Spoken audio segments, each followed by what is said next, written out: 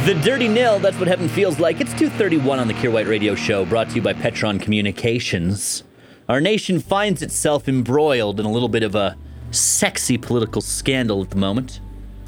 Yesterday, photos started circulating of Liberal MP from Quebec, William Amos, naked in his office.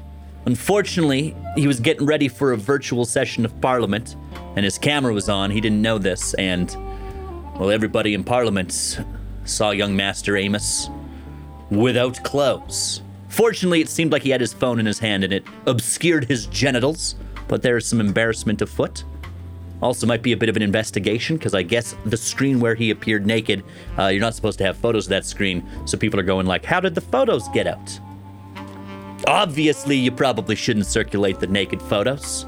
Lord knows if it was a naked lady parliamentation lady person. Is that a word? No. If it was a lady MP, there'd be a lot more hubbub over the sharing of the photos for sure. Me, I'm just surprised how few people take any kind of security with their webcams.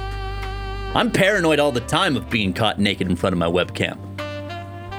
But I found the solution by watching tech billionaires in front of their laptops. Have you ever watched a tech billionaire in front of their laptop? Check their web camera. It's always covered up by a piece of electrical tape. And these are the people who invent the things. They know how insecure a webcam can be.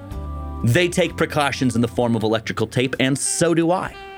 It's reusable too. I've been using the same piece of electrical tape for the past 3 or 4 years. Just pop it off anytime I need to use the webcam. You might say, Kier, you're paranoid. What do you have to worry about? How often are you naked in front of your computer? Well, I'm a bachelor. In a pandemic where the government won't let me gather with people I don't already know. I'm naked in front of that bad boy all the time. Kier White. I'm here live. I'm not a cat. On the Bear.